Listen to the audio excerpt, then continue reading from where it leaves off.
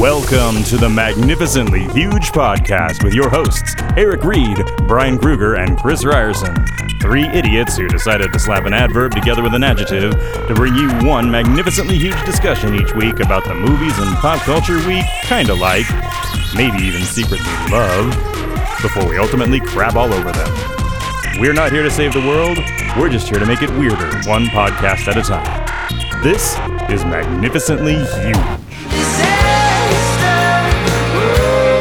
Hey everybody, welcome back to another episode of the Magnificently Huge Podcast.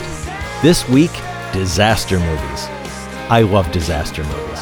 Disaster movies are sort of like real-world horror stories in that the stuff can happen to you at any time. Just a couple of months ago, we had some hurricanes and a lot of Americans experienced real disaster movies. So they weren't movies, they were real disasters that will probably be made into movies eventually. But I think they are fun to watch because unlike a horror movie where you can sort of say, that's not real, that's not going to happen, this is a momentary scare. A disaster movie reminds you that life is pretty fragile and that something can reach out of the ground or the sky and just snatch you up anytime, yeah. So I put together some rules to define what a disaster movie is. I'll go through those in the show here. What's funny is I wrote them on paper and then I didn't bring the paper. So when we recorded them, I had to do them off the top of my head. But I swear to God, these are real rules that I made up in my own head. And there's some argument during the show over what number we're on. I assure you, my count was right the whole time. I listened to it again and, yep, spot on. Disaster movies. Have fun. Once again, it's Magnificently Huge with your three friends, Chris, Brian, and Eric. And we're here to talk junk. What have you guys been up to since last we met? Oh, you gotta say it, though. You can't just lead with that. You gotta say the thing. We're back? You have to introduce the Every segment. time Eric hosts. Oh, fresh shit. Yeah. We usually do sort of a quick, so how you doing before we go feet first into fresh shit, but let's go feet first into fresh shit. This shit is fresh. Oh, shit, that is fresh. This stuff is really fresh. So, Chris, what's your fresh shit? I have one thing this week. I started watching a little show on Netflix called Big Mouth, which is a little animated show created by Nick Kroll. And he's got a cast of comedian buddies doing the voices, but it's a very endearing cartoon about the horrors of puberty and adolescence, and it's fucking hilarious. It's about all these little middle schoolers, and they're going through all the changes, and their hormones are going crazy, and they take some really risque topics in these little 20-minute cartoons about 13-year-olds. And it's really rife with things like your first period, masturbation, and other assorted things where kids are just totally freaking out about everything, and it's fucking hilarious. So I would urge you to watch it.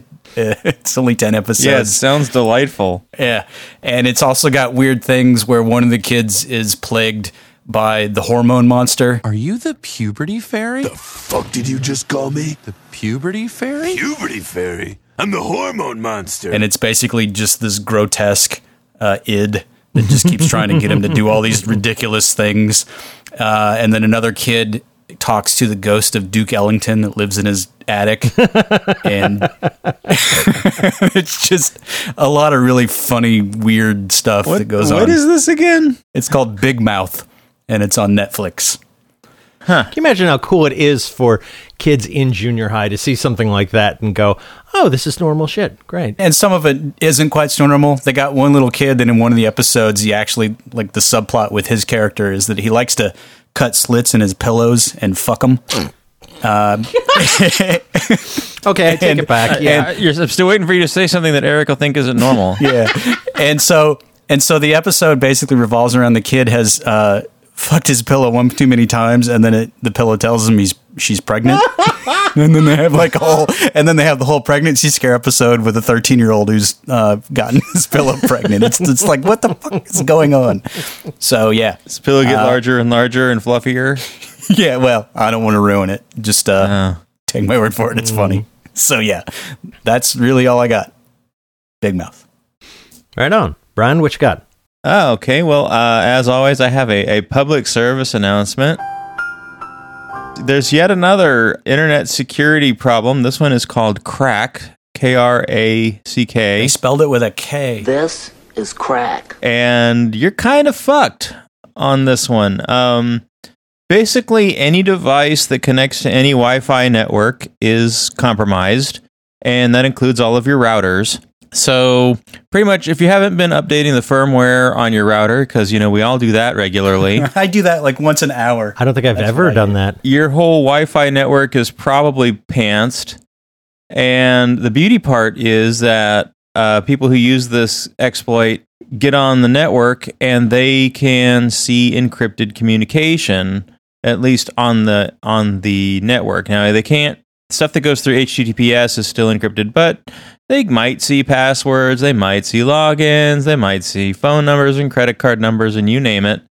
And the only real way to protect yourself is to update every single device that you own, including your router, assuming that your router manufacturer has an update that defeats this thing, which not all of them do. And this could mean like smart home devices, like light bulbs and shit are, problems. So this is bad. So basically what you're telling me is that if my router doesn't have update for the firmware, that I should just go buy a new router. No, you're just fucked. God damn it. Yep, the future is here and it's so beautiful. How do you tell if it's happened or not? You assume it has, and you assume that any Wi-Fi network you're on is compromised because any one device on that network, if the router hasn't been updated, compromises the whole network. Christ, this sounds like a disaster movie to me. I'm not quite getting information that I need. Yeah. No, here's the problem. There isn't a fix. Like it's go figure out how to update the firmware on your router and pray. That's all I got. Keep your phones updated. Did you go to Snopes and do this up to make sure that it's real? So some of my friends work in internet security, and so I get a lot of these notifications. And okay, so you're not just it's paranoid. real. God damn it. Google the shit. Yeah, sorry. Okay. Everything is broken. There is no privacy. There is no security. The future sucks. Life is shit. Life is shit. The world is shit.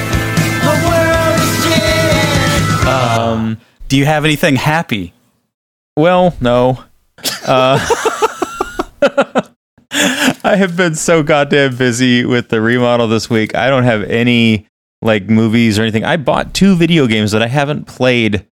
I'm looking forward to playing them, but I haven't played them. That's like your 9th level of hell, Brian. It's like you have 2 video games and you can't play either of them. I can't even watch. I haven't had a television hooked up to anything for 2 weeks. It's just been full on over here. I've kind of got everything organized, but I have to do all my wiring over again. I bought a game called Echo, which looks really cool. It's a game where all of the AI is clones of you, and they only can do the things that you have done in the past, and they are trying to kill you. But they don't know how to jump until you jump, and they don't know how to climb until you climb, but then once you do, they can do those things to try and kill you. In Echo, you must survive the strange workings of the palace. It studies everything you do, everything you are, to use it against you. So the only way to win is to do nothing. I don't know. I haven't played it yet. Sounds like you've won. It's like war games, yeah. The only way to win. Strange game. The only winning mood is not to play. What was the other one? The other one is Cuphead. Have you seen this? No. I've seen the artwork. Cuphead, is this... It's really a big old boss rush, 16-bit shooter and gameplay style, but it's all about the art and the music. It's done in a Steamboat Willie or Fleischer 1930s style cartoons. It's super retro. It's got a big band soundtrack, and I've watched my kids play it. I haven't had a chance to play it, but How are they playing it if you don't have a TV hooked up? On the computer. Oh, okay. Never mind. I was trying to get all snide. So yeah, I don't have much, but I know that I'm not going to get to either of those games anytime soon because Mario Odyssey comes out on Friday, and I'm playing the shit out of that when it comes out. Right on. Excellent. So yeah, that's a bunch of things I haven't yet done.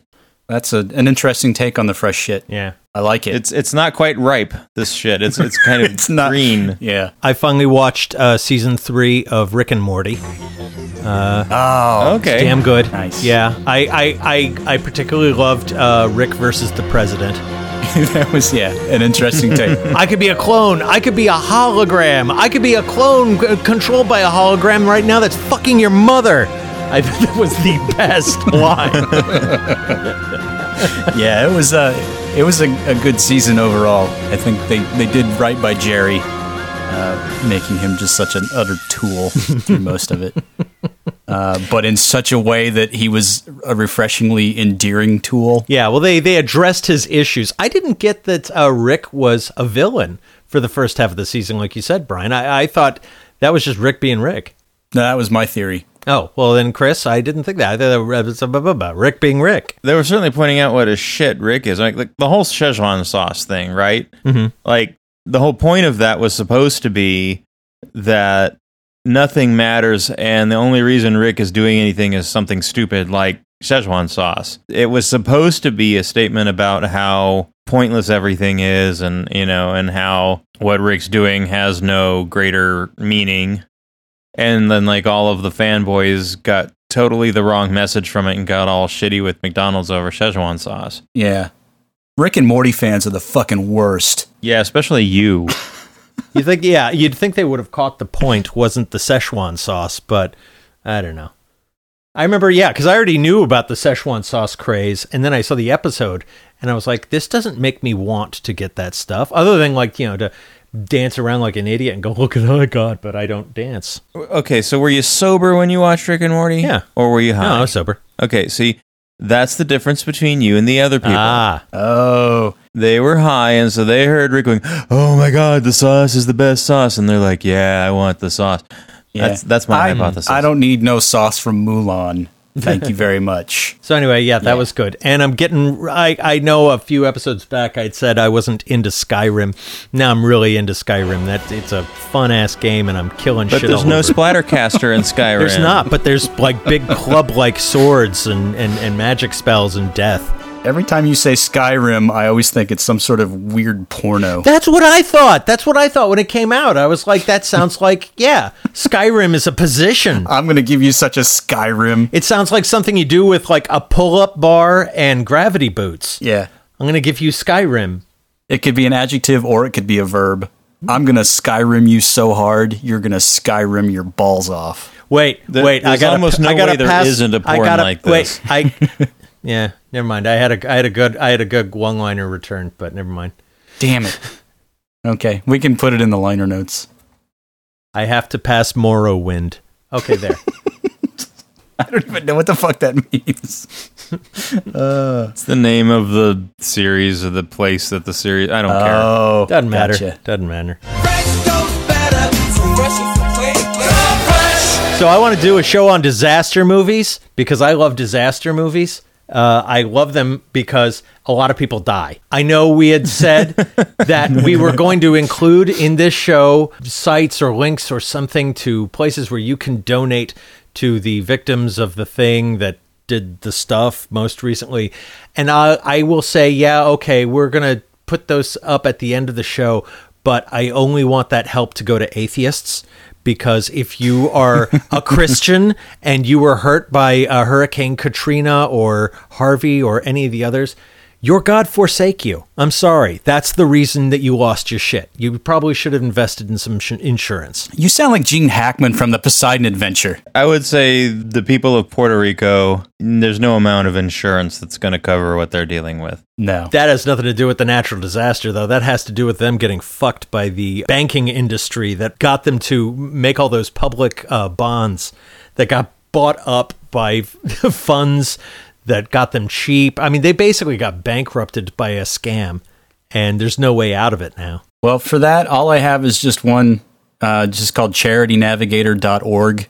It's just a good all-around utility for finding the best charities for whatever event is happening. So that includes Puerto Rico, the California wildfires, anything that's going on where people are getting fucked up the butt by nature or man or whatever. Oh, man. I have friends in Northern California who are definitely worried about thetheir homes. So that's our public service announcement for disaster movies so that we don't come across as heartless pricks. Yeah, that's just me. Yeah, Eric, that's just Eric. I'm the only true heartless prick. Because when Chris messaged me that we should do this thing with the links, I said, yeah, that sounds hilarious. But I love disaster movies because I like watching a lot of people die. I just love it. I don't watch disaster movies, I think, the way they're intended, which is to learn about the human spirit and how we overcome. No, I'm in it for the absolute cum shot that ends the first act of thousands of people being like killed by hurricanes or floods or ship sinkings. And I don't think I'm the only one. Well, I like that you brought this one up because it's another weird act of synchronicity that tends to follow some of these episodes that we do. Because just this weekend prior to our recording session here, a little movie called Geostorm was released. Mm-hmm. Oh, God. And that is... I've watched the trailer like 100 times. Yeah. I think that's all I need to do is watch the trailer. It looks like the most amazing, dumb movie ever that I'm never going to pay for. Well, let me say that when I saw the preview for that during Blade Runner, that's what made me think of the concept for today's show, which marketing works. Which is, here's why that's not really a disaster film. Because disaster films have a series of things that are true about all of them. And Geostorm fails the big first rule in my book. So I'm going to just start with that big first rule, which is a disaster film has to be based on something that's possible. Like Independence Day is not a disaster movie because aliens can't come and destroy us. Only really, really crazy or uneducated people are worried about Independence Day. Those of you who are listening in the future after the alien invasion can now laugh at Eric's naivete. Well, the thing I like about the setup for Geostorm is that it actually takes place in the future where for some unbeknownst reason to everybody, the world has come together to create a satellite system that can control the weather and keep shit from happening. We can't even make secure Wi-Fi. This is such a bad idea. I know. It's the most ludicrous thing. And, who's the fucking actor? What's his name from 300? I always forget his name. Gerard Butler. That's his name. That's it. Yeah, he was in the Has Fallen movies. Yeah. God-awful. That first one was fun. First one was stupid. It was so violent. I loved the first one. Because you know what happened in the first one? sucked. A lot of people got killed. It was great. Well, in Geostorm, he plays a scientist astronaut that helps create the system, and they call it Dutch Boy, is what I learned from my reading.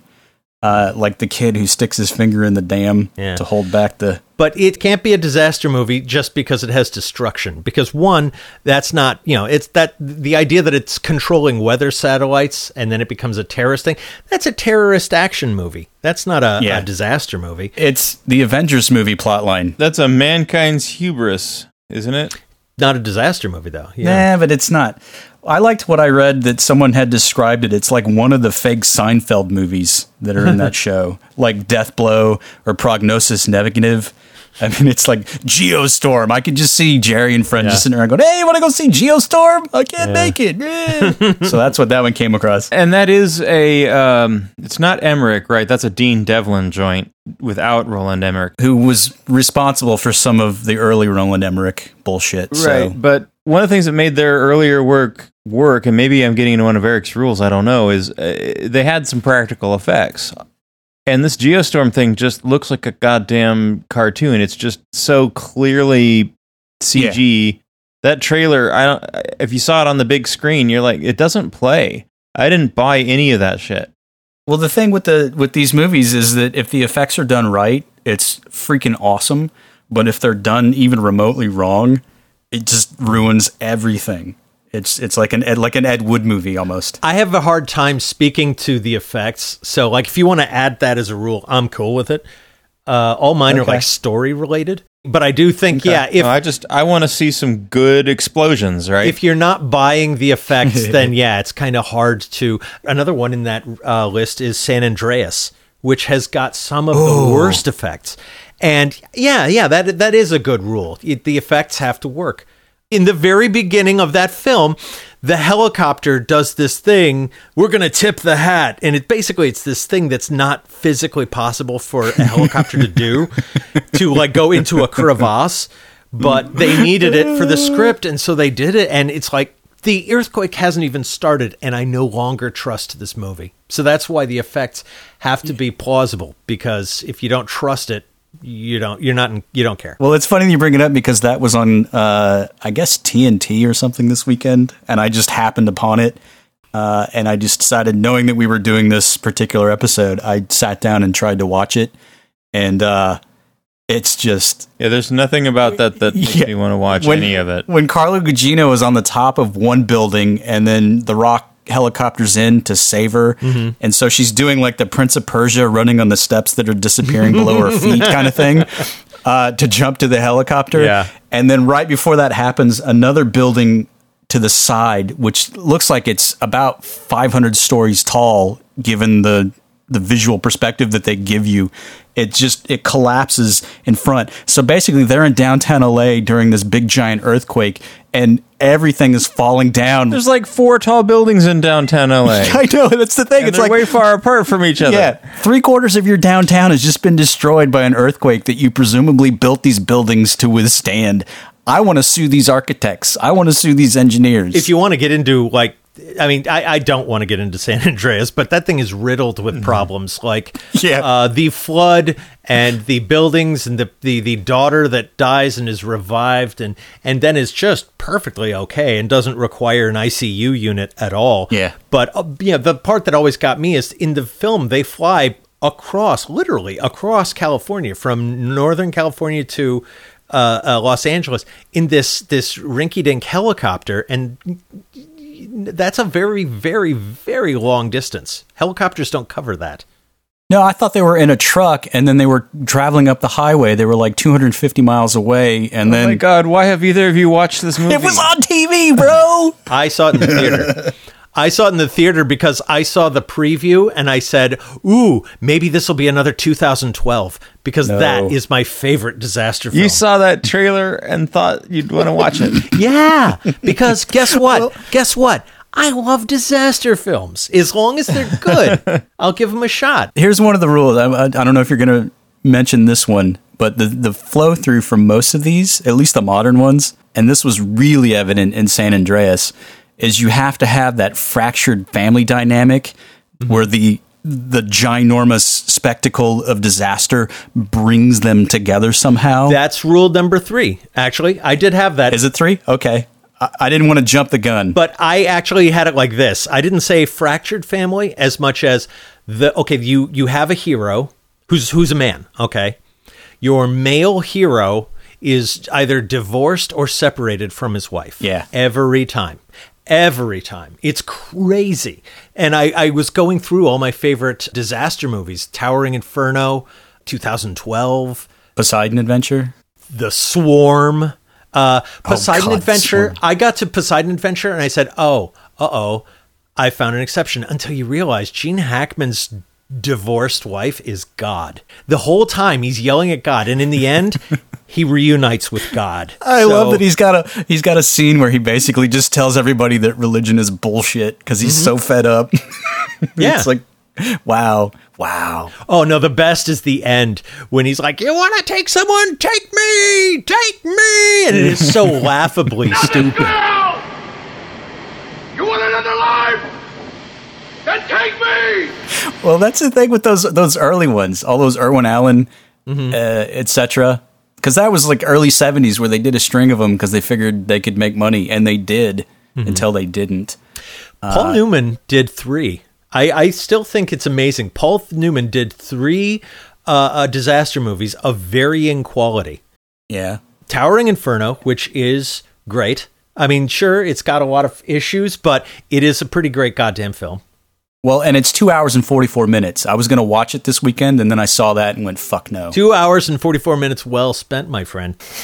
It's no earthquake, sir. It's no earthquake. I mean, you think of an actor from the 60s you want to watch be dead, that's the film for you. Richard Chamberlain, the guy from Heart to Heart. So this is the thing I wanted to hit, was the cast of the all-star cast. Yeah, it's a mad Right, world. like you'd have the poster with boxes of faces all around, and they all die. Yeah. This is a thing I think the modern disaster films are not doing. Right, Eric, right. is they only have like 1 or 2 stars. We need to see like everyone die. You know, in the 70s, they're like, is the Love Boat just really like a watered down televised version of the Poseidon Adventure, where like with Charo. You have multiple storylines. That's rule number 4, because you can't concentrate on any one person for too long, and we don't want these characters to have too much depth, because all we really care about is that they run away and survive. But we need to imbue. No, we want them to die. I thought that was your thing. The lead characters, no. The lead characters have to survive generally. But all the side characters, we want to learn just enough about them that when they die, there's emotional resonance. Right. And there's always one character who's a fucking douchebag, and they're the ones that get the biggest death payoff for the audience. That is rule number 5. You've always got the one guy who is the asshole who has to die horribly. I mean, you see, we all know these things. He will get the worst death, the one that's like he sneaks away from the group so he can save his own hide, and he goes into the elevator, and there's an explosion that results in fire-eating ants being shot up his dick. I mean, it is like the worst possible death. And it's always the thing that kills him. You always see like from the perspective of the thing that's killing him, first person, him dying with his hands going up. And you know you're in the hands of a true master when that character in the film says, "Oh my God, someone please help me," because that means he's really gonna die. Exactly. So we've been hitting the odd numbered rules. What are your even numbered rules? Yeah, what's number dose? 2 and 4. Wait, no, we've been doing. What are you talking about? I've been going in order. Okay, gotcha. I did 1, you did 2, then I gave 3, and then somebody got 4. Yeah, just run them down real quick. 1 through 5. Give us a recap. Okay. Has to have a whore. There has to be a woman who is not the main female protagonist, which really means just arm candy for the hero. I'm sorry, these are sexist films. But what is this? Is that rule number 6? Yeah. Okay, start with number 1 and get up to 6 so we're following here. All right. I think we're confused. Let me see if I can remember, because I didn't write these down. I'm just going. I thought you had a list. I have it in my head. Okay. But Sorry. I can't remember. That's okay. I'll go back later. Anyway, rule number, I'm going to say 6. That's where we are. Woman who's not a main character, a side female character who is comfortable with her sexuality before the disaster, and after the disaster has to be killed for it. In Towering Inferno, it's the woman who's having the affair with the guy from Heart to Heart, who, again, his name, I cannot think of it. Robert Wagner, having the affair with him. In that scene, they're en flagrant, and they realize that the fire is outside, and we got to get out of here. And we keep cutting back and forth to them. He finally tries to get out of there by putting a wet towel around his head and running through it. He doesn't make it, and he burns to death. The whore who is watching this, though, she screams, there's an explosion, and the last shot we get of her is falling to her death out of the window, wrapped in a burning blanket. So she gets burned to death and dropped and exploded, all because she had sex. That's a little harsh. Yeah. That's a little harsh. This is more or less the rules for horror films, isn't it? That one is Kinda. a crossover. It is a crossover from horror films. Yeah. And that's another thing, is that these are really horror films, but not with a psychotic or a ghost. It's the kind of thing that makes you think, no, mindless death is out there waiting for us all. Well, speaking of that, I like the fact that most of them, I'm not going to say everyone, because I haven't watched nearly as many as you, I think, Eric. Because they don't really hold the same allure, I don't think. But the other element that is always fun, and this is especially true in the Roland Emmerich bullshit, is that there's always the Cassandra character who's screaming about all this stuff that's going to happen, and nobody fucking believes them until it's too late. I hadn't thought to call that character Cassandra, but you're right. I called it just the wise ass. The scientist or the person. Well, that's also a monster movie trope. Right, but it's the person who knows what's going on, whether they get listened to or not. The person who knows what's going on, who is necessary so they can spell out for us what's wrong. Yeah. In Poseidon Adventure, it was the kid who knew that, the boat is designed to flip upside down or some crazy shit.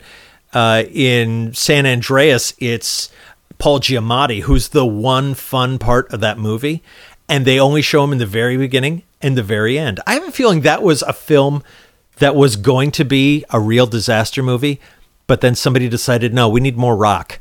Get more rock in there. And then it just became a rock action movie. People need to know that the shaking is not over, and it's not aftershocks I'm talking about. San Francisco will get hit again, and it's going to be a bigger monster this time. Our models are predicting a 9.5 or greater. It will be so big that even though it's happening here in California, you will feel it on the East Coast. So you were trying to transition from San Andreas to 2012, which you said was your favorite. Right.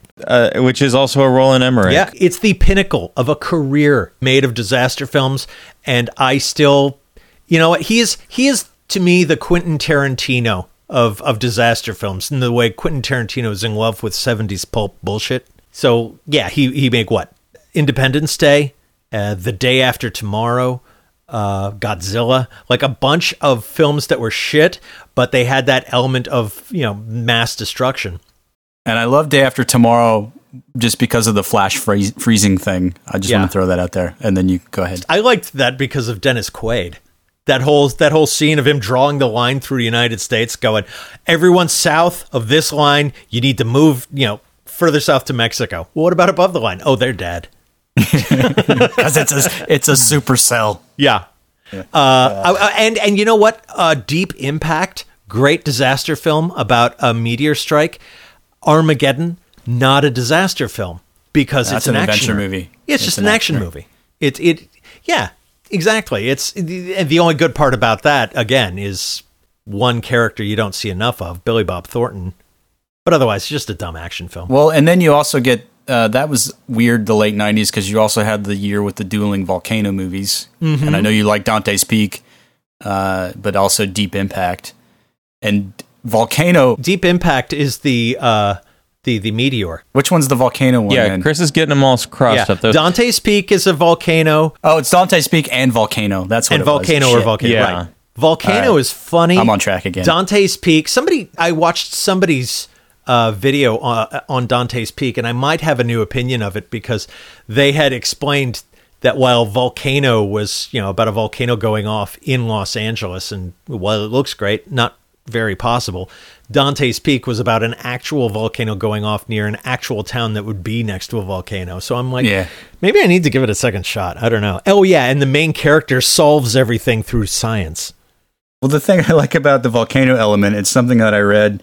It's a device called Chekhov's volcano. And it's like Chekhov's gun. So basically, if there's a movie and there's a volcano in it, that volcano will erupt. If you see a volcano in the first act, it has to go off by the fifth act. Right. But the movie Volcano... So, Eric, you were talking about 2012, and now it's your favorite disaster. Were there volcanoes in it? Were there volcanoes? There was. You guys didn't see it? Fuck no. Are you kidding me? No, I was done with Emmerich after Independence Day. Oh my God, it is the best movie ever. I'm sorry, it's fucking great. It is all different kinds of fucking great. It's got John Cusack in it, and I didn't watch it. Is that the one with John Cusack where he's the limo driver? Yeah. And he has to outrun an earthquake shattering the pavement kind of thing? Nope. He has to outrun the super volcano in Yosemite Park going off. Oh, God. Motherfucker. It is the best. As soon as we stop recording this, I'm going to throw it on and watch it again because I love it. Is that the only thing that goes off as the super volcano? No. I thought the premise of 2012 was that it was like the end of the world, and doesn't this violate your first rule of like believable disaster? Your first rule was like that the disaster was credible. Right. And 2012 is like the prophecy comes true or some shit, right? The 2012, 2012 does something interesting, frankly, because no, it's not possible that all of these things would happen, but each one individually is. And so when it happens, you go, uh-oh. Okay, yeah, that could happen. What strings them all together, that's sort of a throwaway. Okay, here's the deal. Movie starts... Smart-ass scientist who's there to explain shit to us finds out that the Earth's core is getting warmer. They come to find out it's because our magnetic poles are shifting, the result of which is that the skin of the Earth, the mantle, is coming unglued from the core. So basically everything is going to shift and it's going to fuck everything up. All right. That's a good one. Ignoring all of that simple explanation, what you get is a guy in a limo who races to save his kids and is forced to take along his ex-wife and her boyfriend.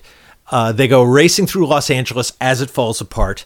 They steal a plane at Santa Monica Airport and they fly through the fucking best destruction of a city on film for now. They then escape. They go to Yosemite where somebody's got a pirate radio station John Cusack had met earlier who has the information. It's Woody Harrelson. Woody Harrelson, who has a ship that's going to get everybody to safety. And so he gets that stuff. They fly away from the volcano blowing up.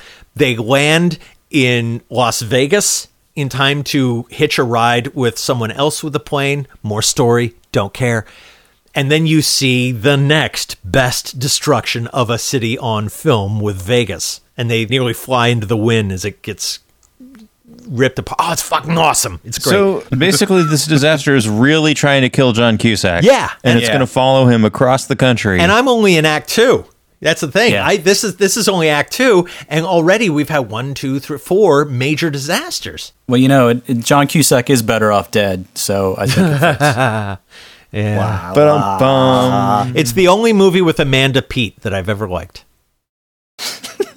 Okay. Yeah. It's the Pete test. Anyway, the point is there's a lot of destruction. It all looks really great. There's a part where the freeway is falling apart and you can see a little guy on the freeway as the thing is tilting and a car just smears him. And I've like watched this thing frame by frame to see all the different deaths, and it is so well thought out how they planned all of these deaths. Okay. A listener to this podcast can't have the experience I'm having right now, so I'll describe it. Eric's signal on this call is breaking up every time he tries to describe a disaster. It's not just me? Okay. And so in my head, I'm picturing like a tidal wave has engulfed Eric and killed him this time. Nope. Now he's dying in an earthquake. As he's describing this movie. Anyway, go on. Continue. No, I think you need to see it for yourself. Well, okay. They end up on a plane. They leave Las Vegas. They end up going to China. Now, you may say to yourself, how in the hell does a plane get from Las Vegas all the way to China? Well, because the Earth got, broken free of its core or whatever, it's a lot shorter. Oh, so the Earth just rotated under the plane? Yep. There is a part where they're I'm telling you, it's chasing John Cusack. There's a part where they're flying through the air, and there's I guess they were hoping to get to Hawaii and then refuel and go on to the next station of their journey. It's like there's this huge fire in the middle of the water. What's that? Hawaii. The whole fucking thing.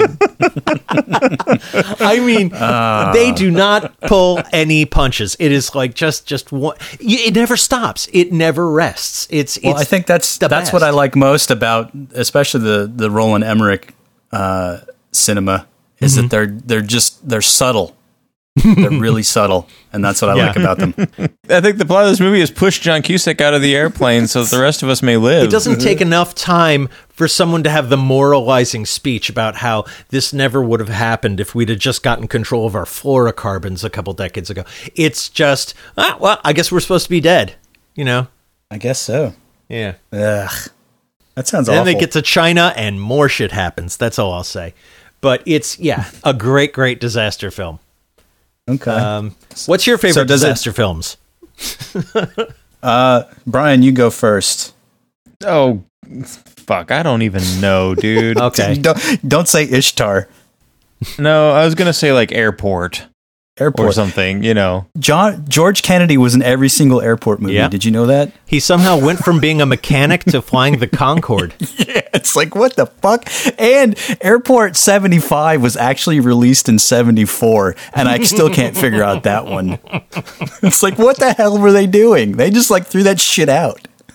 But no, the thing I like about it is, and honestly, I think most of my memory of it is probably from Airplane at this point. But it is that notion of everybody is trapped in that airplane and they have no agency, right? They're fucked. They're just fucked, and they have to just endure. Mm-hmm. So, and I saw that stuff on TV when I was a little kid, and it scared me. Towering Inferno was kind of the same thing there, but really, I don't watch a lot of these. I remember as a kid watching the second of the 3 Paul Newman disaster films, Earthquake, and thinking, wow, this is really something, because the effects are really great. You watch it now, it is so just laughably dumb, and so little happens. Well, the thing about that one, too, is I remember taking the Universal Studios tour circa 1990, and that was part of the tour. Yeah. When you're in the tram, and then you get to the earthquake section, and then they're like, "Oh, look out! Oh!" And it's obviously fake. And then, it's still part of it. It's still part of it. But God! Yeah, but it's been incorporated into a different storyline. Okay. So if you've been on the tour before, you pull into that set, and you're like, "Oh, I know what's coming," but it's a totally different reason why that shit goes off. Okay. Be great if they worked it into something with The Shining and they turned all the water into blood.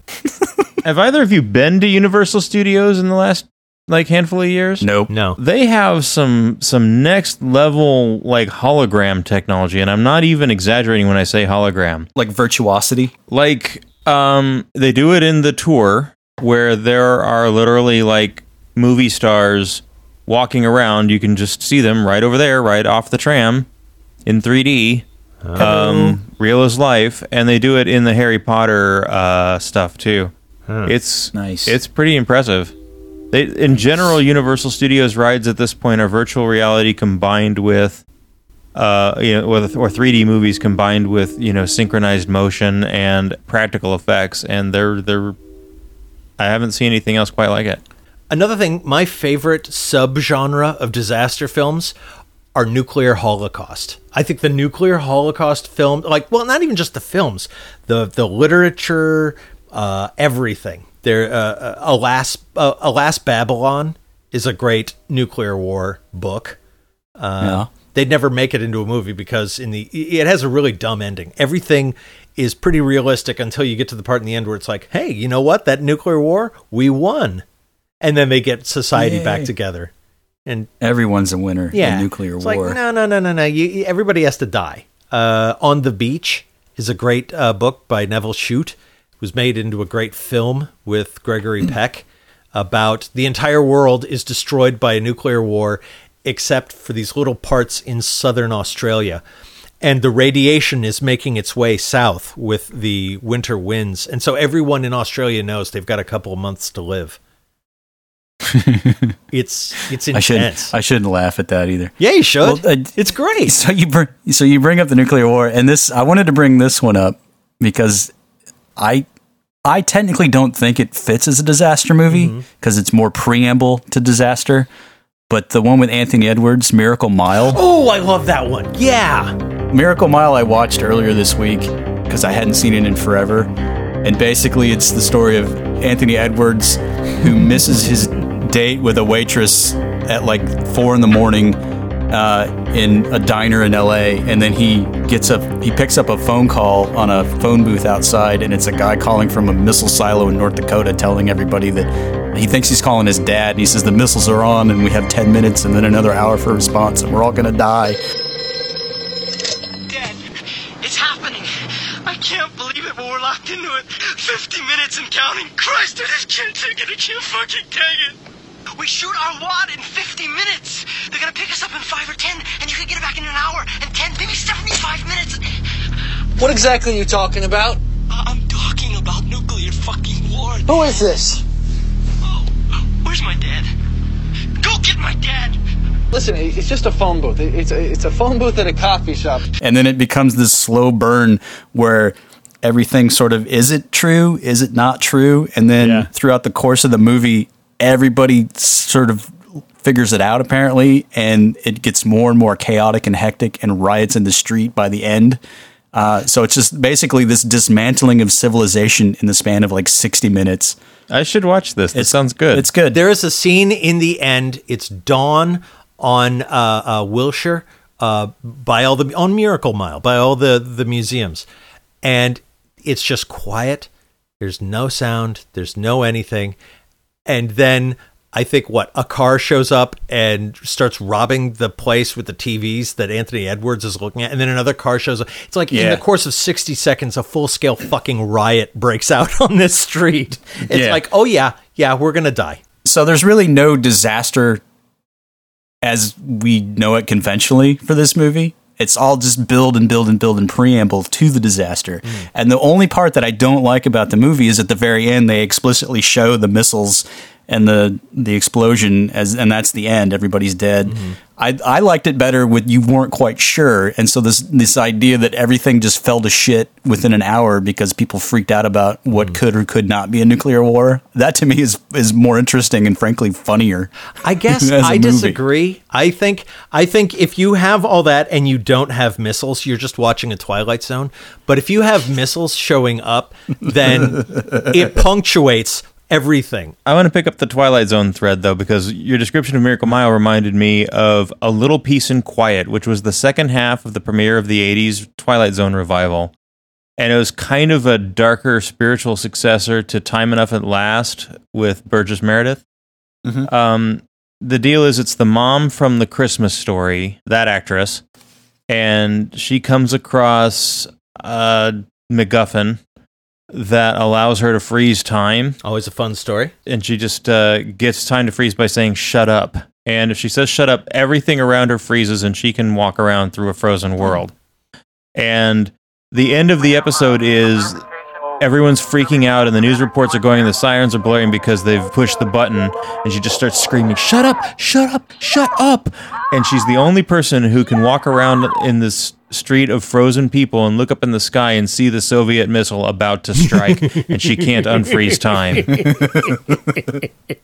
Wow. That's cool. That does sound like a Twilight Zone episode. That's good. Yeah. Were there any other rules that we missed? Because I still have my own disaster movie that I've been mulling. Yeah, go for it. Let's hear it. The one I thought of was more related to, I think it would work for, say, like the Sci-Fi Channel, because they do a plethora of shitty really movies? shitty movies.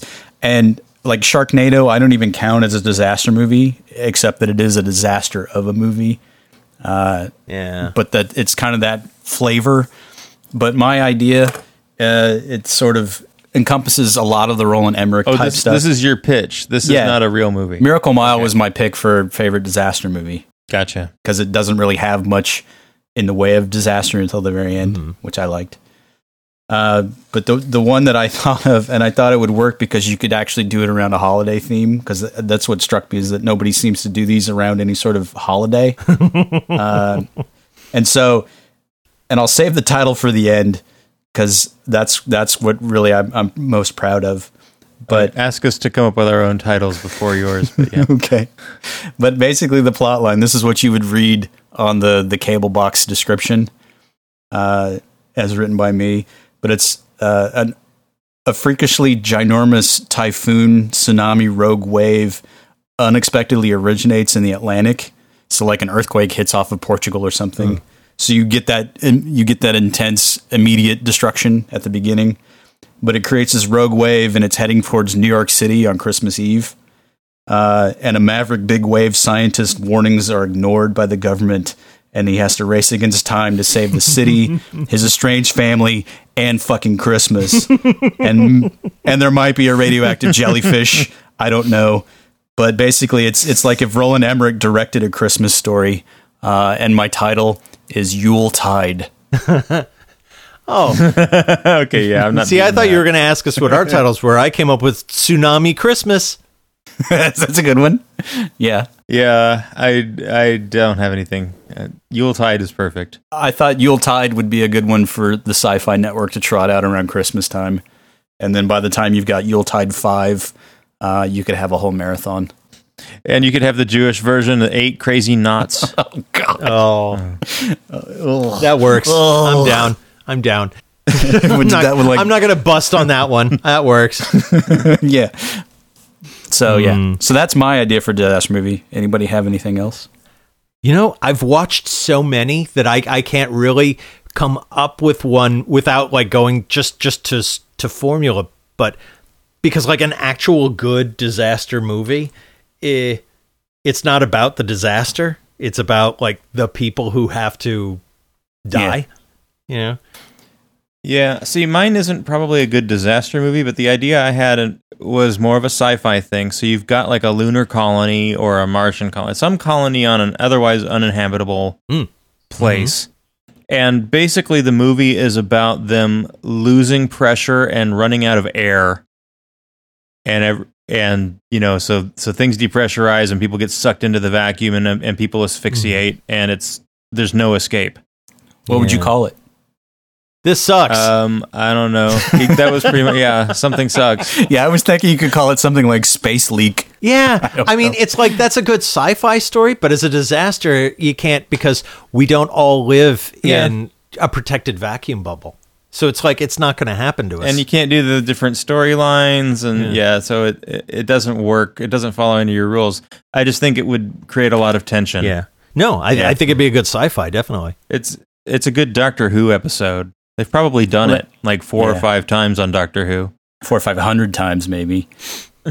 but that reminds me now. It takes me back to Geostorm because, it's a spoiler, and I don't give a shit because I don't think anybody needs to go see this thing. But apparently, the way they fix everything with this rogue network of satellites that's been commandeered to wreak havoc on Earth, Gerard Butler goes up to the space station and literally. The way to fix it is to turn it off and then back on again. It's like resetting a router. Oh, God. That's how they fix it in Geostorm. He rebooted the weather. Yeah, he rebooted the router and everything was fine. So, lesson learned. Titanic. Titanic is a disaster film. Titanic has all of the earmarks. An actual disaster that could happen, actually based on a disaster is even better. There's that other disaster movie that really happened from the 2004 tsunami in Thailand. I can't remember what it was. I know The Ewan was in Impossible or it. something? Yes, that's it. Ewan McGregor's in it, and that really lovely woman from Australia, Naomi Watts. Naomi Watts. Yeah, that was good. Let's see. I'm just gonna bust out a few of my favorites. Those Testament. Testament is absolutely worth your time. It was a TV movie on PBS in the 80s, and it's a small town in the suburbs of San Francisco. Brian probably knows where this place is. And the bombs come down. San Francisco's destroyed. There's no fire or destruction or ruined buildings in this town. It's far away enough that doesn't happen. But the radiation slowly kills everyone in town. And it is one of the creepiest, just maudlin, terrifying films. There's the main character, this woman and her daughter, and they are sewing the bag up to bury the youngest child, who's played by Lucas Haas, by the way. He's like 4 when they did this. Oh, that's right. I forgot about that. They're sewing up the thing for him, and then the daughter starts coughing, and the mom looks at her, and then cut to the mom is sewing a cloth thing for the daughter who's already dead. It's like they go through death so slowly at first, and then it just grows into just real, true horror. And yeah, it's really lovely. I totally recommend it. Sounds like a good date movie. Yeah. On the Beach, already mentioned that. Towering Inferno is good for a laugh. 2012 is just absolutely the best. I don't know. And I wouldn't watch Titanic. I would just watch like the end of Titanic or maybe the original like 1934 Titanic, but not the James Cameron one. That's shit. Drowning Like Rats always makes for a great disaster film. That reminds me. Have you ever seen the movie Daylight with Stallone? Oh, yeah, I forgot about that. The former firefighter who has to lead everybody through the Holland Tunnel. Yeah, they're trapped in a tunnel, but nobody's choking on any sort of chemical fume from the fire that is caused from the explosion that trapped them all in there. And then the only way they can get out is to figure out that they need to follow all the rats that are leaving. Yeah. It's so dumb. Oh, so dumb. And the explosion that seals them in there it's a diamond heist where the getaway car rams into a chemical truck that causes the explosion. I'm like, chemical truck explosion. Yeah, I don't think anyone in that tunnel's getting out alive. It makes little sense. Hey, we're back to my asphyxiation movie. You can make it work in a tunnel. Yeah, it's true. Daylight 2. more daylight. Just a casual mention, because I did see this in the theater because it was touted as super great special effects, and they really kind of suck. But Twister is just... Yeah. That's Drek. That I would not say is a disaster film, only because it's not something that's happening to victims. It's something they're chasing after. Yeah. It's almost like The Big Wednesday. You know, they're going after something like a wave. Get you. Yeah. Okay. It's certainly fun. I don't know. I enjoyed... No, I didn't. What am I talking about? I hated Twister, but I loved the bit with another cow. I think you'll find that's the same cow. Another cow. Actually, I think that was the same one. That part I thought was funny, but otherwise. Yeah. It's definitely worth the price of admission for that. Yeah. Oh, God. Okay, so what did we learn today, Eric? Tell us. We learned the ins and outs of disaster films and what makes for a good one. And if you ever see a disaster film and you're not sure why you're not having a good time, it's probably because one of these rules got broken.